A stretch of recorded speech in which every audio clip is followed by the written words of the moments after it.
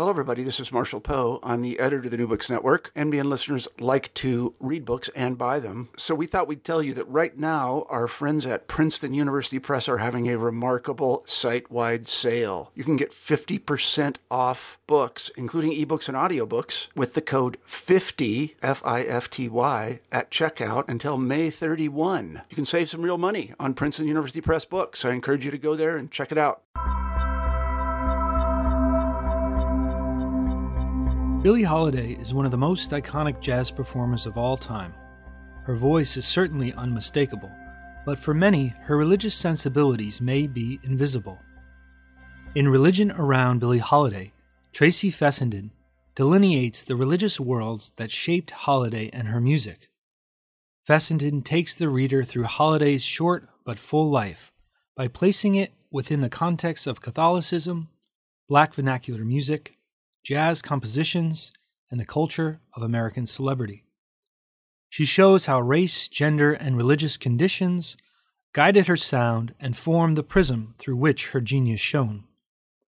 In our conversation, we discussed Holiday's early Catholic formation, the Jewishness of the American songbook, Afro-Protestant notions of redemption, confessional performance, the eclectic religious orbits of her jazz contemporaries, strange fruit and the vigilante faith of some Southerners, the cinematic representation of a musician's life, and the mytho-poetic nature of Holiday's iconicity. I'm one of your co-hosts, Christian Peterson, and thanks again for listening to New Books and Religion, a channel of the New Books Network. And now my conversation with Tracy Fessenden about Religion Around Billie Holiday, published with Penn State University Press in 2018. Welcome, Tracy. Thanks for joining us on New Books and Religion. How are you?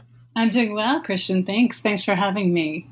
Yeah. Thanks for writing such a wonderful book. It's beautifully written. It's really a joy to read, and it brings up so many interesting kind of intersections in terms of American religious and musical history and issues of race and gender and all sorts of great stuff. So I'm excited to talk about the book.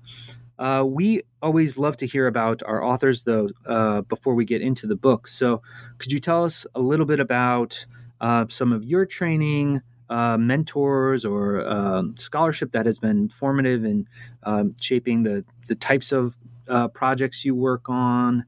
How was your entry into the study of religion? Wow. I had an unusual formation, I think. I majored in English in college at Yale, and when I left Yale in the mid-'80s, I had a sense that English as it was taught and practiced there might not be the direction that I wanted to go in. I was looking for a place where I could ask bigger questions and maybe have a little bit more freedom to look more broadly at other kinds of expression. Yale in the 80s, of course, was extremely theoretical. And although I was drawn to that language, I thought that there might be other vocabularies, other conversations that would be nice to know how to join, nice to be a part of. So I took a little bit of time between college and graduate school, and I looked at various kinds of programs that would allow me to do literature in conjunction with some other things. And I discovered religion and literature, which at that time was done at a few places, Chicago, Yale. The program at Chicago had been started by Nathan Scott, who had moved to Virginia. And that's how I ended up at Virginia. I applied to the program there in religion and literature, and for whatever reason, they decided to gamble on me, even though I had absolutely no formal training in religious studies when I started graduate school. So the program at Virginia was very eclectic. We were able to take classes in lots of different areas, which was terrific. But when I graduated, I think I applied for every single job that came around in religious studies that year, because I realized I don't quite have a specialty. I can just fit myself into whatever conversation you want me to be a part of. Not necessarily the best training to begin writing about something that I could claim to be any kind of expert in. But, after a few years of teaching, my first teaching job was at Millsaps College in Jackson, Mississippi, which was a wonderful beginning to my career because it was very teaching intensive, very student focused, and I was able to teach a lot of different things.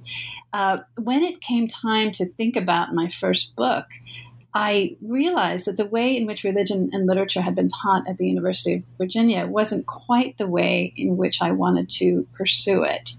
And that is, in general, the sense was that we could talk about religion as it was mediated through very secular forms and just sort of assume that that's where religion was most active. It wasn't necessarily in the pews. It was happening all around us. And that was very appealing to me. But what I was missing was any sense of a particular genealogy by which we would recognize religion as such when we found it in very secular forms. One of the books that was very influential for me in the early 90s was a book by an English professor at Berkeley, Jenny Francho, who wrote a book called Roads to Rome about how 19th century discourses about all kinds of things, not just religion, reflected or mediated a kind of Protestant anxiety about Catholicism. And this was a nice way for me to think about the way in which Protestant forms more easily translated into secular forms than did Catholic or Jewish forms in American public and political and legal discourses particularly. So I began to think about that, how what we take to be the secular is really a kind of very diffused form of Protestant discourse that still does the kind of boundary maintenance between what is legitimate religion and what may be considered problematic or overly literal or overly embodied or overly extravagant kinds of religious claims. So that's how I got into the kind of work that became the basis for my first book, Culture and Redemption, which was all about American literature and American religion as a kind of Protestant, a large Protestant articulation of the secular, into which other religious forms needed to find their way in somehow or not. So that was a wonderful project. For me, it was extremely enjoyable, and I've been very happy with the reception of that book and the kinds of projects that it has launched for other scholars.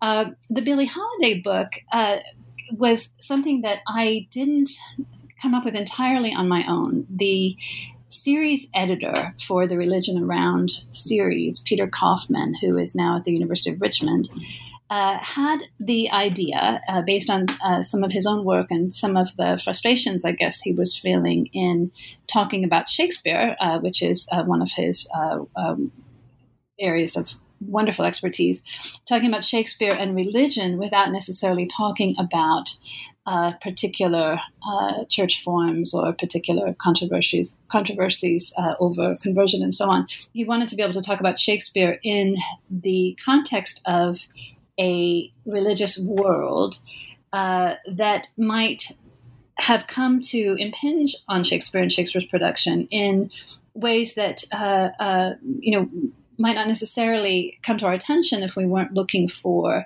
the way in which religion just sort of floats in the background for many artists, for all of us generally, and influences us whether we are conscious of making religious kinds of decisions or not. So he wrote a book, Religion Around Shakespeare, and then invited some other authors to think about iconic figures whom we could approach in this way, as shaped by religion in their environment, without themselves necessarily needing to be thought of or framed or approached as religious figures in their own right. So he came to Arizona and talked with me about this project and said, if you were to do a book like this, whom would you write about? And just out of my mouth came Billie Holiday, because the project struck me as so inventive and ingenious, and the premise seemed so open-ended and very exciting in that way. And I thought, well, if I'm going to sit down for a few years and write about anyone, who could I write about and never, ever grow bored, never grow tired, never think that this was not a good idea? So he said, brilliant, write religion around Billie Holiday. So I said, okay. And then a couple of years later, he said, so are you really going to do this? And I said, well, okay. And then I had a sabbatical and was able to put a proposal together and think about how it might work. But it was really, it was kind of a dare. I thought, okay, this is someone I adore. I know very little about her. I didn't necessarily think I had the chops to write a biographical kind of project about Billie Holiday, about a jazz singer.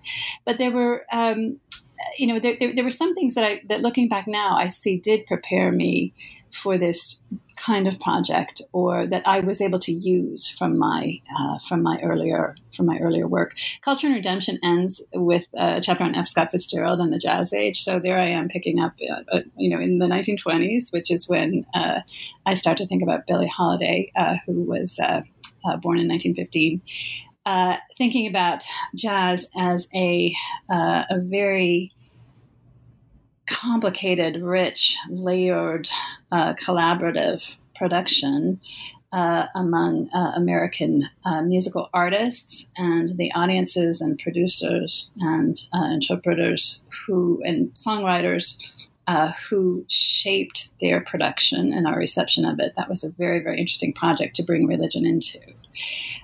So it was a wonderful exercise for me, and I'm pleased with the way that the book has turned out, and pleased with the reception, and glad I took Peter Kaufman up on his offer.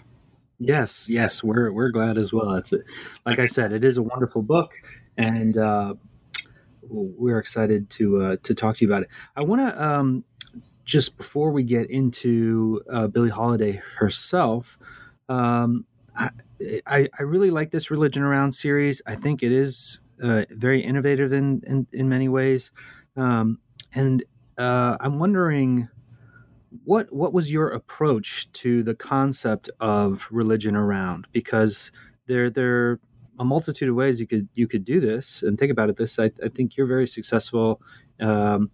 But Peter and other authors in the series have their own kind of approach. So perhaps what might you, now having written this book, how might you advise others to think about this religion around concept as an approach? Well, one of the things that I'm grateful to Peter for, and I think that the premise of the series allows, is to talk about religion in ways that are very specific, but that don't necessarily involve us in making particular claims on behalf of the figure at the center of these studies. So, for example, I get a lot of questions about Billie Holiday. Well, was she Catholic? Was she a believer? Did she believe X or Y? And that's not really my interest or my emphasis. It's not; those aren't questions I feel qualified to answer, because I don't have access to her interior life. But we do have access to the world around Billie Holiday, or the world around these figures, and I think that we can talk about religion as something that had very specific kinds of powers, very specific ways of appearing, ways of impinging upon Billie Holiday and others. We don't, if we are interested in a figure who maybe him or herself was not particularly religious, we can talk about religion without defaulting to some amorphous category of spirituality or ethics, or something that is very nonspecific but feels a little bit, a little bit religious. We can still talk about Judaism. We can talk about Catholicism. We can talk about various church practices or church doctrines, and think about those as having real effects in the lives of people whom they touched in whatever way, even if the figure at the center of these inquiries doesn't, him or herself, profess a particular religious identity or a set of religious beliefs. So that was something that I felt very, very good about, that we can show religion to be to be important to have a worldly force, a material force, a very specific kind of presence in the world without necessarily needing to pin down anyone's specific religious identity in the process. I've gotten some, I think one of the big surprises for many people who read this book is how shaped Billie Holiday was, as I argue she was, by her Catholic upbringing, particularly her the time that she spent in a Catholic reform school in Baltimore. And I've sensed that some people want to read Billie Holiday as being a little bit more Catholic than she ends up being in this book, or they're frustrated that she doesn't become or doesn't come to appear as someone who was particularly graced by her Catholic immersion, wasn't saved or redeemed by a particular relationship to Catholicism. But the sources I have and the kinds of interpretations that I was moved to pursue suggest that she was very shaped by Catholicism, even though she didn't necessarily imagine herself as having been saved or delivered from the very, very difficult life that she led as a result. Now, I hope there are not listeners who don't know who Billie Holiday was, but perhaps even you said you didn't know all the details of her life. Perhaps since the whole book is really, in many ways, looking at her biographically, can you just kind of set us up with a kind of brief background of who she was and how she was generally remembered? Yes, she was born in 1915 in Baltimore to a single mom, very, very difficult childhood, was singing in speakeasies and brothels in Baltimore by the time she was 12, came to New York shortly after that and made a name for herself in Harlem. By the time she was 20, or not even 20, she was recording with Benny Goodman, later on with Lester Young. She was someone who was recognized by her most renowned jazz contemporaries as a genius from a very, very early age. Count Basie, whom she toured with when she was barely 22, said that on the tours, the other members of the band would listen to her records after they had finished playing, just to learn from her, which was unheard of because most of the singers who accompanied the big bands in the 30s and 40s were considered almost an add-on. They were not the reason people came out to see the band, and they were considered window dressing in a sense. But she was very much a musician, considered very much a musician. She sang in a way that is so influential that I think when people hear her for the first time, she doesn't sound like someone who was singing from 60 or 70 years ago. She sounds like someone who is singing very much today. My kids think that this stuff is, not that old. It's mom's music, so it's pretty old, but it's not as old as they think it is, because it sounds to them like anything they might hear when they walk into Starbucks and it's more, jazz or grown-up music. So her way of shaping the notes, her way of famously lagging behind the beat, sort of singing to a different tempo than her accompanists, was something that she really introduced as a vocalist, and it transformed vocal jazz. I think it also transformed the way in which jazz is played by anyone.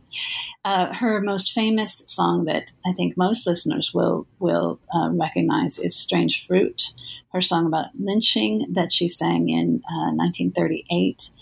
"God Bless the Child" is also a song that many people are familiar with. That's a song that's been covered many times. Some Billie Holiday songs are songs that many, many other people have sung. She sang the American Songbook. She sang a lot of songs from Broadway and early Hollywood. So they're songs that we know from just sort of what American music sounds like to most of us, 20th century American music. Then there are songs that others cover. God Bless the Child has been sung by all kinds of people. But then Strange Fruit is I think, hers alone, in that if you're going to sing Strange Fruit, you are really taking on an enormous project of being true to her voice, to her vision, and to what she wanted that song to do for listeners. So she recorded throughout her short life. She began recording in 1933 when she was only 18. She died in 1959, and she was recording right up until the very end. I think even if your listeners don't imagine that they have heard Billie Holiday, as soon as they hear a Billie Holiday song, they will recognize her voice. Her voice is very distinctive and inimitable, even though people have for 70 years tried to imitate her phrasing and her way of shading the words that she sings.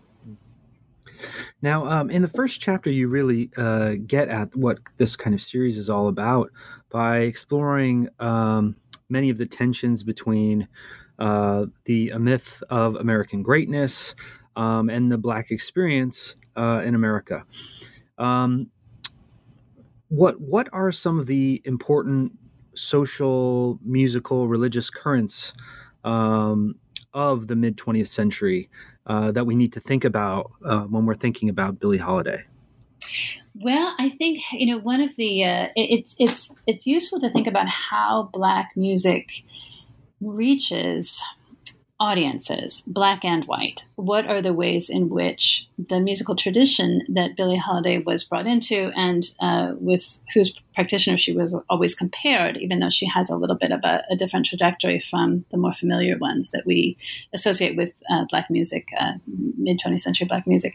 It's interesting for me to think about how that music reached audiences. So, of course, in the 19th century, we have Black music, or music that is associated with the experience of enslaved African Americans on plantations. That music is made very light, made funny, and delivered as minstrelsy by usually white performers who made a national musical repertoire out of songs that were sung in the guise or the persona of Black slaves on a plantation. So that's partly how what we think of as Black music gets mediated broadcast to large audiences. Minstrel troupes would go from town to town and play a repertoire that then would become known to people all over the places where these troupes toured. In the 20s, record companies who wanted to make a profit without paying their artists huge amounts of money, found that signing Black blues singers was incredibly profitable because these records sold in very large quantities. There was a concerted effort to introduce Black music to Black audiences, to sell Black records in dollar stores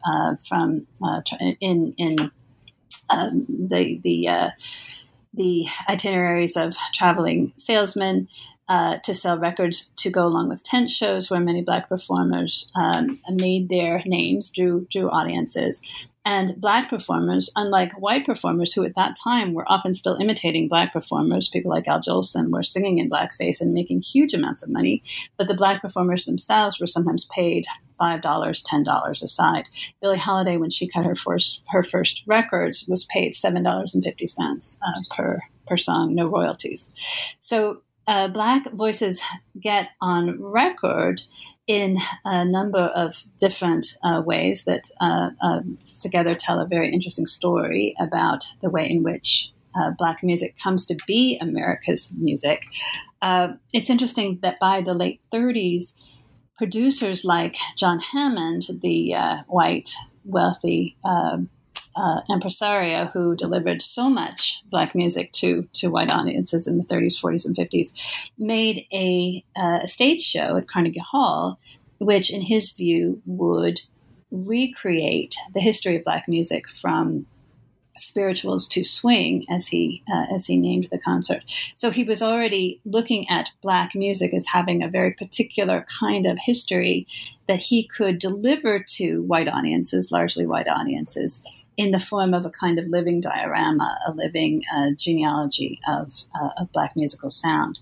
And by that time, by the late 30s, the wealthy white producers who were still in a position of determining which Black singers got a hearing, which Black musical forms were supported, they were making the case that what the music that America itself was listening to, was gravitating toward, had its beginnings in Black vernacular culture. So Billie Holiday comes into this tradition. Of course, a large part of the Black musical tradition that is being broadcast in the 30s, being mediated and still being very lived in very powerful ways, is the Black church tradition, which produces what became what we became aware of as gospel, but which also launched many of the great blues singers in the 20s and 30s. Billie Holiday didn't come out of what we think of as a Black church tradition, an Afro-Protestant tradition, because she was raised in a city that was sort of on the cusp of the South and the North. She did not attend, as far as we know, an Afro-Protestant church. Her musical training in church was in the Gregorian chants of the Catholic Mass, which, as a Catholic schoolgirl, both at what was known as a school for colored girls, a school for Black, a Catholic school for colored girls, as it was called, that she attended in Baltimore, and then a reform school, the House of the Good Shepherd for colored girls, where she was sent at age 10. She sang every morning at 6 a.m. A Catholic Mass with the chants that went along with that. So her training was very different from the training of many of the singers that we think of as her contemporaries, Bessie Smith or Mahalia Jackson, who have those big church voices. Billie Holiday never had that kind of voice. But she certainly knew that was the musical conversation that she would find herself in. She knew how to frame a response to that tradition. God Bless the Child, she called a swing spiritual. This was her way of sort of entering into that conversation between spirituals and swing. So I'm very interested in the way in which Black artists navigated situations that were very difficult, very aversive, very much stacked against their having a lot of autonomy. They're having a lot of wherewithal in decisions about how they sounded, whom they sang for, who recorded them, and nevertheless created what we think of as American music. Now, you move on to Holiday's 1956 autobiography, Lady Sings the Blues, and you place this within many of the realities of her social upbringing. And you read this in interesting ways in terms of the influences around how we might understand this. So how would you say we can read her autobiography alongside both kind of popular or more literary influences? And what role does her Catholic formation play in shaping her life? You discuss this in this chapter a lot. Yes, well, her co-writer, or her ghostwriter, as many people assume, on that book was a guy named William Dufty. And he was a very interesting figure. He was a prolific writer. He wrote for he wrote for the New York Post when it was a pretty respectable paper.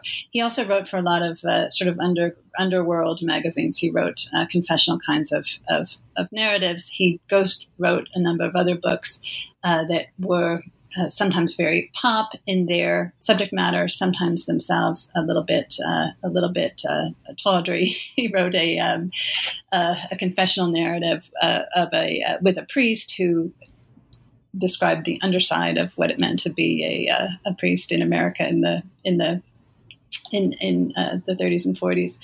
So he was a good writer, but he had a real sense for a story and what would make a story sell. And he liked being a little bit edgy. And he was very drawn to Billie Holiday because of his politics, but also because of her story. He thought that he could, with her, tell a very a very compelling story.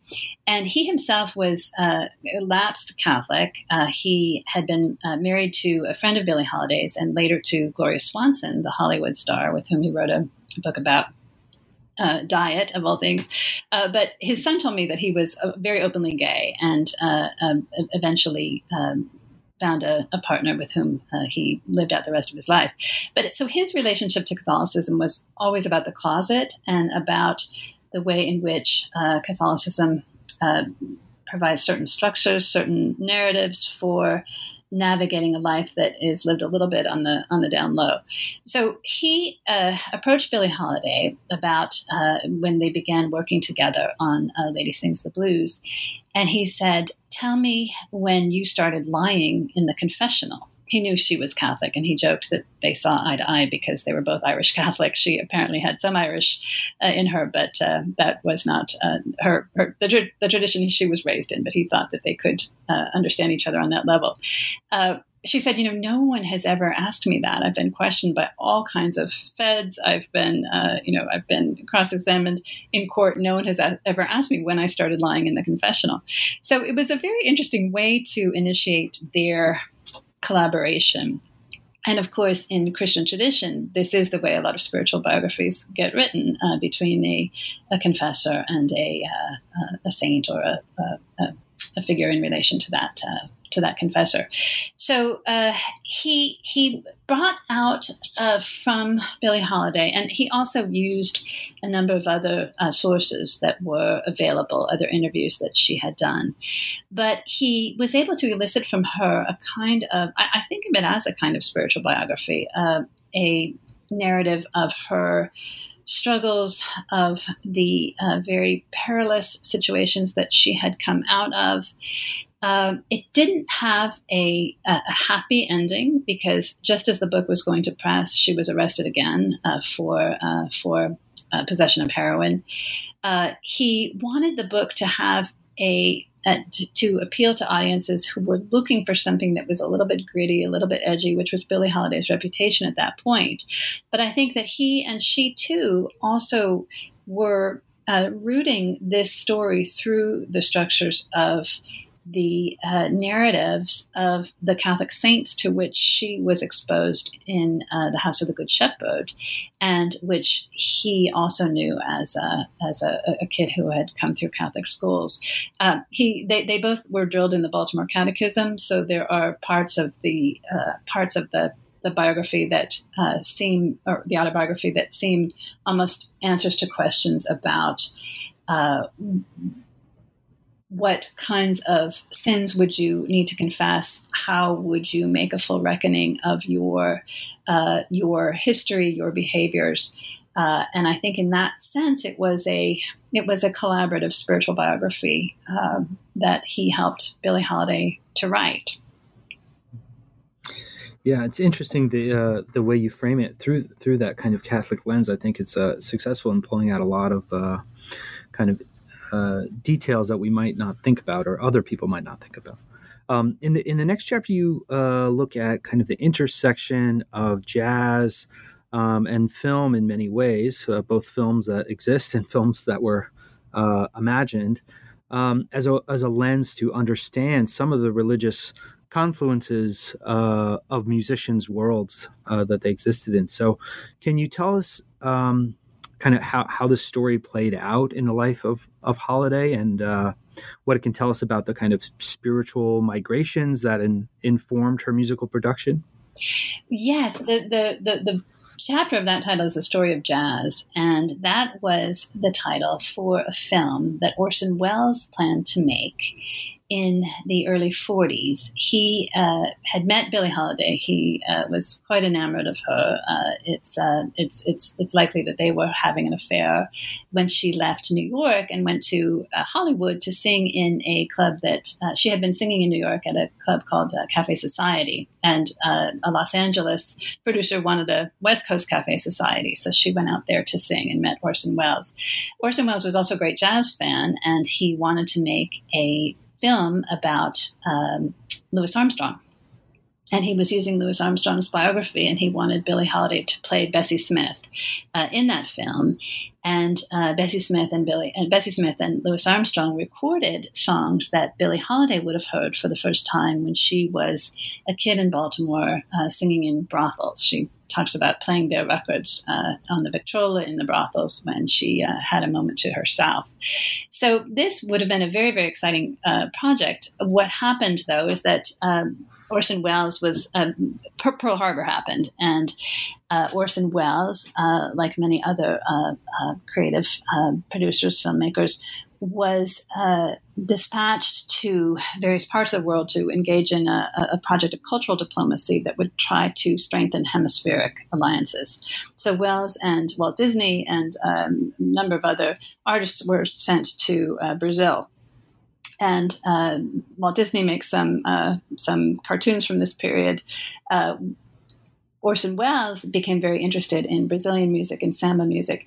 The story of Louis Armstrong that he was going to make was set in New Orleans, and what he hoped to do was to, in a revised version of this film that he had begun to imagine with Billie Holiday, he was hoping to do something that would compare jazz and Mardi Gras with samba music and carnival in Brazil. The film was never made. Billie Holiday did some war work and got into some trouble during the 1940s. The Orson Welles version of this film was abandoned, but in 1947, a group of principals came together and made a movie called New Orleans. And they took some of what Welles had abandoned for his script for The Story of Jazz, which was the film that he wanted to make. In the movie New Orleans, Louis Armstrong plays Louis Armstrong. Billie Holiday was tapped to play, not Billie Holiday. She was rather put in the role of a singing maid. There are other jazz musicians in the film who play themselves. The premise of New Orleans, which had also been the premise of Welles' abandoned movie, was to in a sense, it was an early version of what some of the people listening to this might know as the Ken Burns series on jazz, that starts in New Orleans and then shows jazz moving into the broader world. The film that Welles wanted to make starts in New Orleans and follows Armstrong as he moves to Chicago and then to New York. And the film New Orleans, the 1947 movie where Billie Holiday plays the maid, also follows that same trajectory. Follows jazz in the person of Armstrong from New Orleans up the Mississippi River to Chicago and then into the broader world. So the film that was made and the film that Welles wanted to make but didn't both track the story of jazz in a sense to the story of the Great Migration, the story of Black Southerners coming north and shaping musical forms, cultural forms, along the way, such that what we think of as urban music by the 30s or 40s is very much an African-American production. So the religious angle there, I think, is very muted. And neither Welles nor the producer of the 1947 New Orleans movie talks very much about New Orleans as a Catholic city or the ways in which blues, which primarily comes out of Afro-Protestant traditions, mixes with jazz to become something that that sounds very recognizable to us by the 30s and 40s. But if I were, if I had a hand in making either of those films, that's something that I would have wanted to bring forward. Another kind of interesting angle that you take here is through the kind of Jewishness of the American songbook. And you look at many of the relationships between the blackness of jazz music, but also the Jewishness of it. So how do religious narratives figure in jazz music? What were some of the connections between Black and Jewish musical productions? And then where does this kind of fit into Holiday's life? That was such a fascinating story for me to delve into, and I try to tell the story of this Black-Jewish collaboration that is jazz through first the figure of Armstrong, who on his deathbed not quite on his deathbed. He lived a little bit longer, but in about 1970, he was really ailing and he had been traveling for decades, really, but the last decade since suffering a heart attack 10 years earlier, still continuing to travel and to play as a jazz ambassador, someone who traveled all over the world, to voice a kind of freedom, a kind of energy that the U.S. State Department wanted him to represent, so that Americans would have a particular image in the world that Armstrong could be the face of and the voice of. So he had been doing a great deal of cultural work, a great deal of work for the American government as a musician, and his lungs were pretty much destroyed by this time. And so he was in a hospital bed in Beth Israel Hospital in New York, and he starts writing his story, which he had done before. He had given us several versions of an autobiography, but this story he sets in New Orleans. He calls it the story of the story of Louis Armstrong and the Jewish family in New Orleans, and he centers this story almost entirely on a family named the Karnofskys, a large family, many, many children, who lived in the neighborhood where he came up in New Orleans, a very, very poor neighborhood.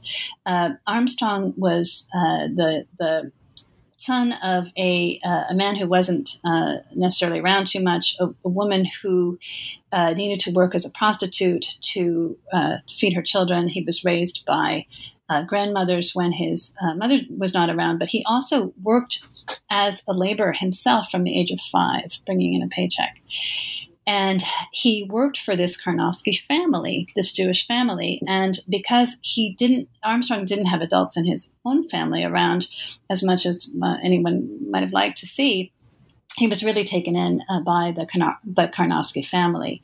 And he says in this narrative that they appreciated his singing. They taught him to sing. They gave him his first cornet. He changes a lot of the details that we know from his other autobiographies, which set his formation in a very different frame that emphasize other parts of his life. But in this version, he's talking about this Jewish family who took him in, who gave him his first horn, who appreciated his singing, who encouraged him to be someone, to be a musical performer. And he talks about the Irving Berlin song, Russian Lullaby. In this short narrative that he writes, he copies out the words to Russian Lullaby 4 or 5 times. And the Irving Berlin song, Russian Lullaby, had not even been published then in the time that Armstrong is setting his reminiscences, but it's it anchors all of his memories here. And what's so fascinating to me about that document is that it seems to be an attempt to articulate this love affair, this nurturing relationship between Armstrong as a performer and all of the Jewish mentors, producers, songwriters who put him in business, who brought him out of New Orleans and helped him to become Louis Armstrong.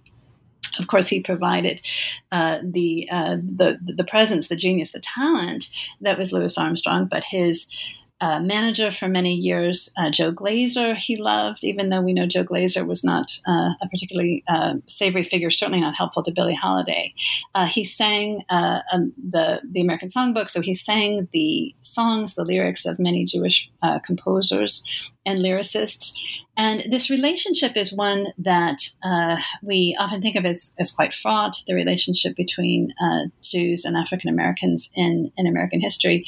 But in Armstrong's narrative, he really portrays it as a love affair and as a family story, that the family that he grew up in, the family that made him who he was a Jewish family.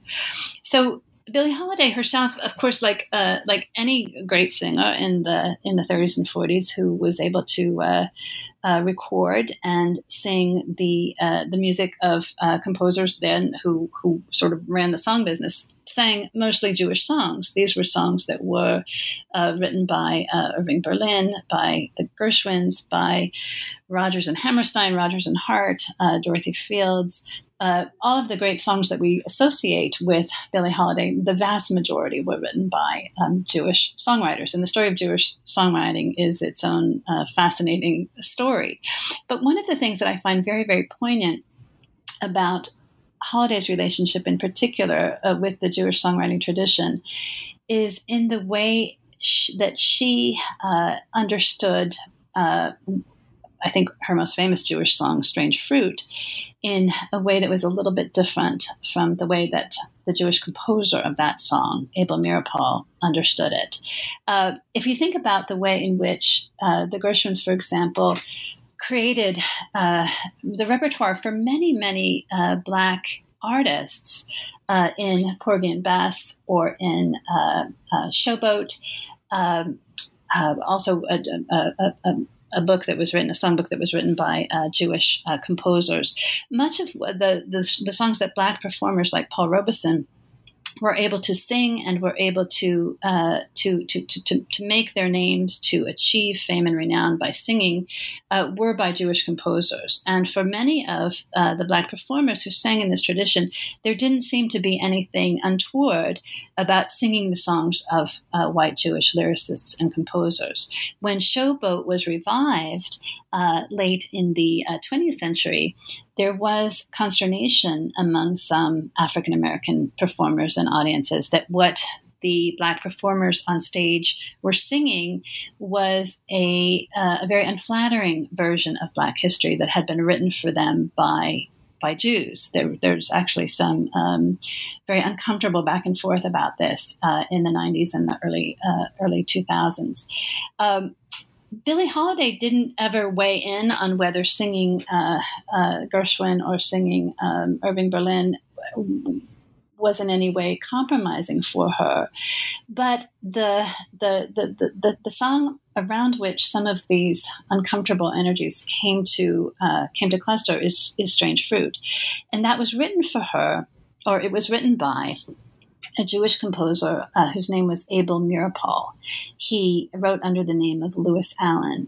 And he was a Jewish high school teacher, labor organizer, a social justice warrior, someone might call him today. Very, very sincere, very powerful in his politics, very committed to using his artistry in order to advance his commitment to equality among the all races, equality among all religions. And he wrote Strange Fruit, the song about lynching, because this was before the Holocaust, but he, as a Jew, understood and in his writings really conveyed a strong sense, a strong awareness that as a Jew, the story of lynching was his own story. He wrote a poem that he planted in lots of different things that he wrote that went, I am a Jew, how may I tell? The Negro lynched reminds me well, I am a Jew. So his story about lynching, it's a very specific scene that he paints. It's the scene of Southern lynching. The lynched body is an African-American body. But in Meeropol's telling, the story was more universal. In Billie Holiday's rendering of that song, the story of lynching is something that for her is still very, very present, very, very real. For Meeropol, it was something that we were leaving behind. It was something that we were marching away from. It was something that the commitment to social justice would lead us away from. It would be a part of the past that we could look back at and shudder, but it was something that we were not going to carry into the future. This was his progressive vision. For Holiday, the scene of lynching in Strange Fruit was very much a scene in the present. She believed that her own father had died for want of care in the South. He contracted pneumonia, and as she believed, could not have been treated in a hospital, a white hospital. And she said this was another pastoral scene of the gallant South. That this was another kind of lynching, and that these lynchings were happening all around us all the time. And so she sang Strange Fruit as something that was a witness to something that was very, very much happening in the present. Well, Meeropol and Holiday never resolved a conflict that Meeropol brought up he objected to the way in which the scene of that song's composition was rendered in Lady Sings the Blues. The paragraph in the book about Holiday coming into possession of this song suggested that she had had a hand in writing it. And Meeropol said, no, absolutely not. She did not write it. She had nothing to do with it. It was entirely my song. And his sons continued the effort to make it clear that Abel Meeropol himself had written Strange Fruit, words and music that Holiday, in their view, had nothing to do with it. And of course, if you listen to Strange Fruit, you know it's Billie Holiday's song, no matter who wrote it. But I think it had to do with the way in which the telling of the scene of lynching would go, and who got to tell that story, and what the story was about. Was it something that happened in the past that we could move on from, or was it something that was happening in the present? And so I wonder if, for Billie Holiday, this was maybe a way of thinking about her relationship to a songwriting tradition, largely Jewish, where she would get these songs, she would put her indelible stamp on them, she would make them her own. The relationship between her as the artist and the Jewish producers, songwriters, composers was perhaps never quite as smooth as it was for someone like Armstrong, who left us a record of feeling and wanting to make good on an enormous debt that he experienced in relation to Jewish songwriting and Jewish production.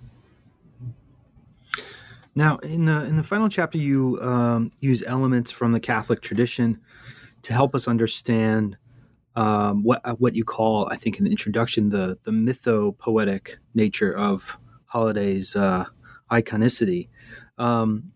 So in what ways did Holiday understand herself, and how is she remembered and understood within the ideals of jazz music?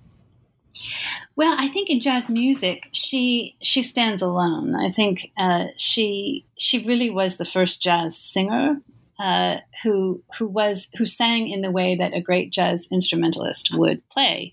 And I think she not only taught jazz singers to sing, but she taught many jazz instrumentalists to play. So her iconicity as a jazz singer, in the way of technique, in the way of achievement, I think she certainly stands alone, and we don't necessarily need to bring religion in to understand that. But then there's another part to her iconicity, which sees her as a tragic heroine, someone who is beautiful and damned, to use Scott Fitzgerald's term, someone who is too beautiful for this world, who was too radiant, too talented, too beautiful to survive. That she was so enormously talented, so enormously gifted. The world had no way to appreciate her gift, and so they needed to make sure that she didn't live to enjoy it, or that she didn't live a life that was at all tolerable to her. So she very much has carries with her, bears the weight of this narrative of tragedy, of being doomed, of being too good for this world, too beautiful for this world. And many biographers and jazz fans, listeners, have said, wait a minute, let's just get rid of that. That's a stock narrative. That's a hackneyed story that is demeaning to her. It's demeaning to women. It's demeaning to African-American performers. Let's just lay that aside, the story of Billie Holiday's the tragic heroine, and let's appreciate her genius, her music. I'm all for that. I think that is a very powerful position. But I also think that Billie Holiday herself was trained in habits of self-constitution that made it possible for her, made it somehow allowable for her, or inevitable to some degree, that she would herself imagine her life in these terms, that she would imagine herself in the mold of, or in the tradition of, many of the Catholic women saints to whom she had been exposed in the Catholic Reform School, who themselves lived lives of great pain, great penance, who lived very difficult lives, and in the very difficulty of those lives that they led, achieved a kind of beatific radiance. And the reason I say that is because in the Reform School particularly, Billie Holiday, along with other girls who entered into that environment, were asked to put their own names aside. Her name at that time was Eleonora Fagan or Guff. It later became when her mother married a man named Guff. But she put the name Eleonora aside and took a new name, a saint's name, Madge or Magdalene in one instance, and Teresa in another. She actually had two stints at the House of the Good Shepherd, and would have been encouraged, as all of the girls were, to model herself, her choices, her behaviors in the mold or the framework of this particular saint. And the saints to which these girls were exposed were the ones who had stories like theirs, or stories like the lives that these girls were encouraged to craft for themselves. That I was in a position of great peril. I was without support, without friends. I got into trouble with drugs, with men, with liquor, with the law, with various snares and temptations.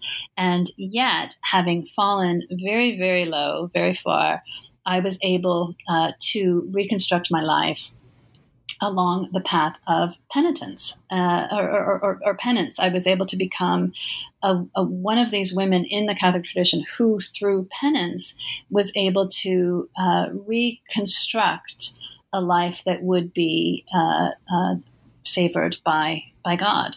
And of course, we know that many of the stories in this tradition are ones that are very damaging to women, that suggest lives that are very, very constrained, that imagine spiritual success as a function of suffering, how much suffering one is able to bear or sustain.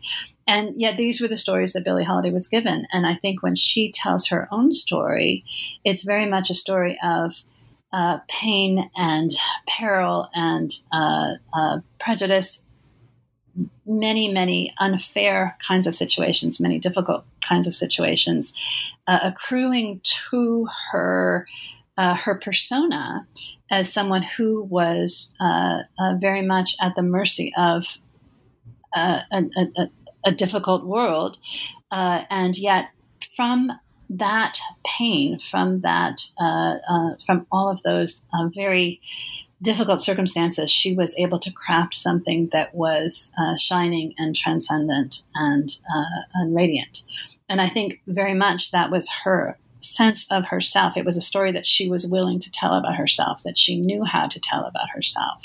So it shouldn't surprise us that that is the story that many people have retained of Billie Holiday, that she was damaged, that she was abused, that she was treated unfairly, that she lived with a great deal of pain and suffering, and yet from that place of pain and suffering, she was able to create something astoundingly beautiful.